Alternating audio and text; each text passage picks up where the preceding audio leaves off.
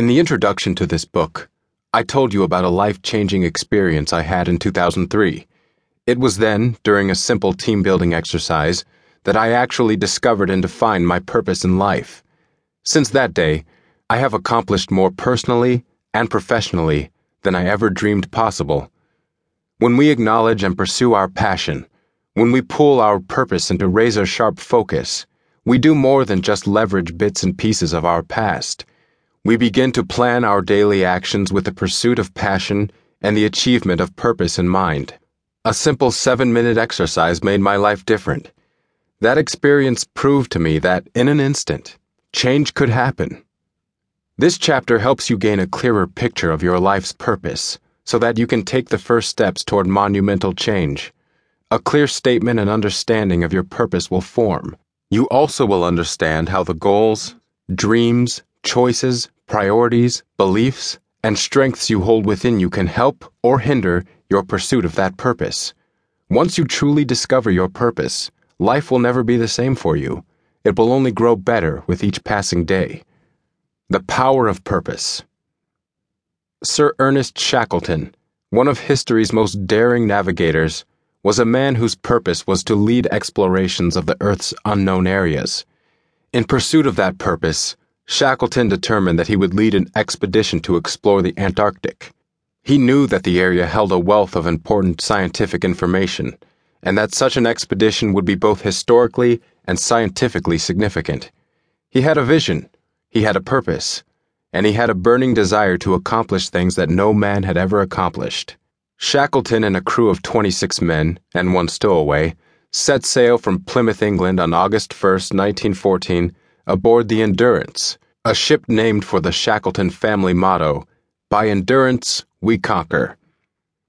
After sailing around the tip of South America, the ship slowly made its way through the thickening ice of the Atlantic Ocean until the crew could see the Antarctic continent before them.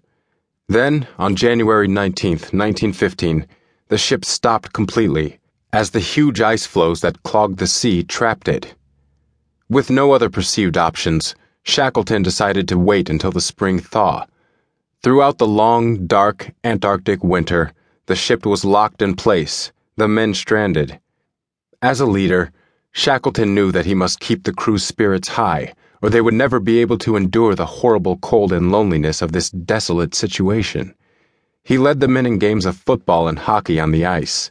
They celebrated holidays, sang patriotic songs, and raced their dog sleds in what they called the Antarctic Derby.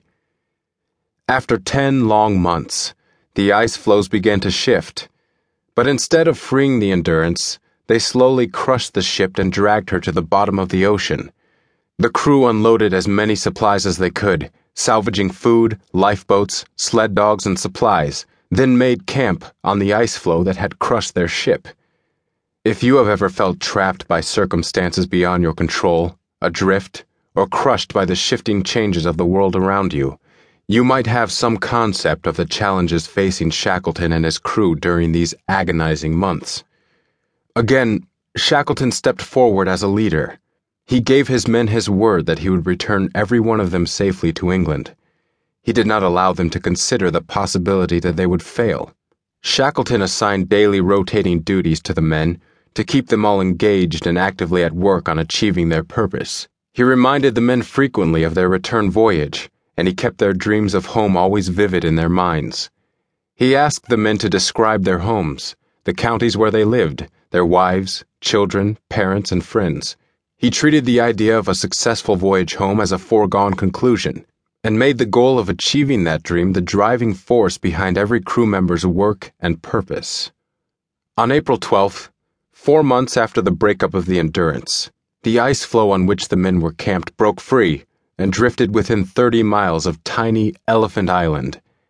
In a courageous dash, Shackleton and his crew boarded their 3 tiny lifeboats and sailed for the relative safety of the island. Amazingly, all 3 boats landed safely. Although they were able to shelter in the inhospitable place, the only source of food on the island was its flock of penguins. Shackleton knew that without vegetables, he and his men would contract scurvy and die, and he was determined to avoid such a horrible conclusion to their venture.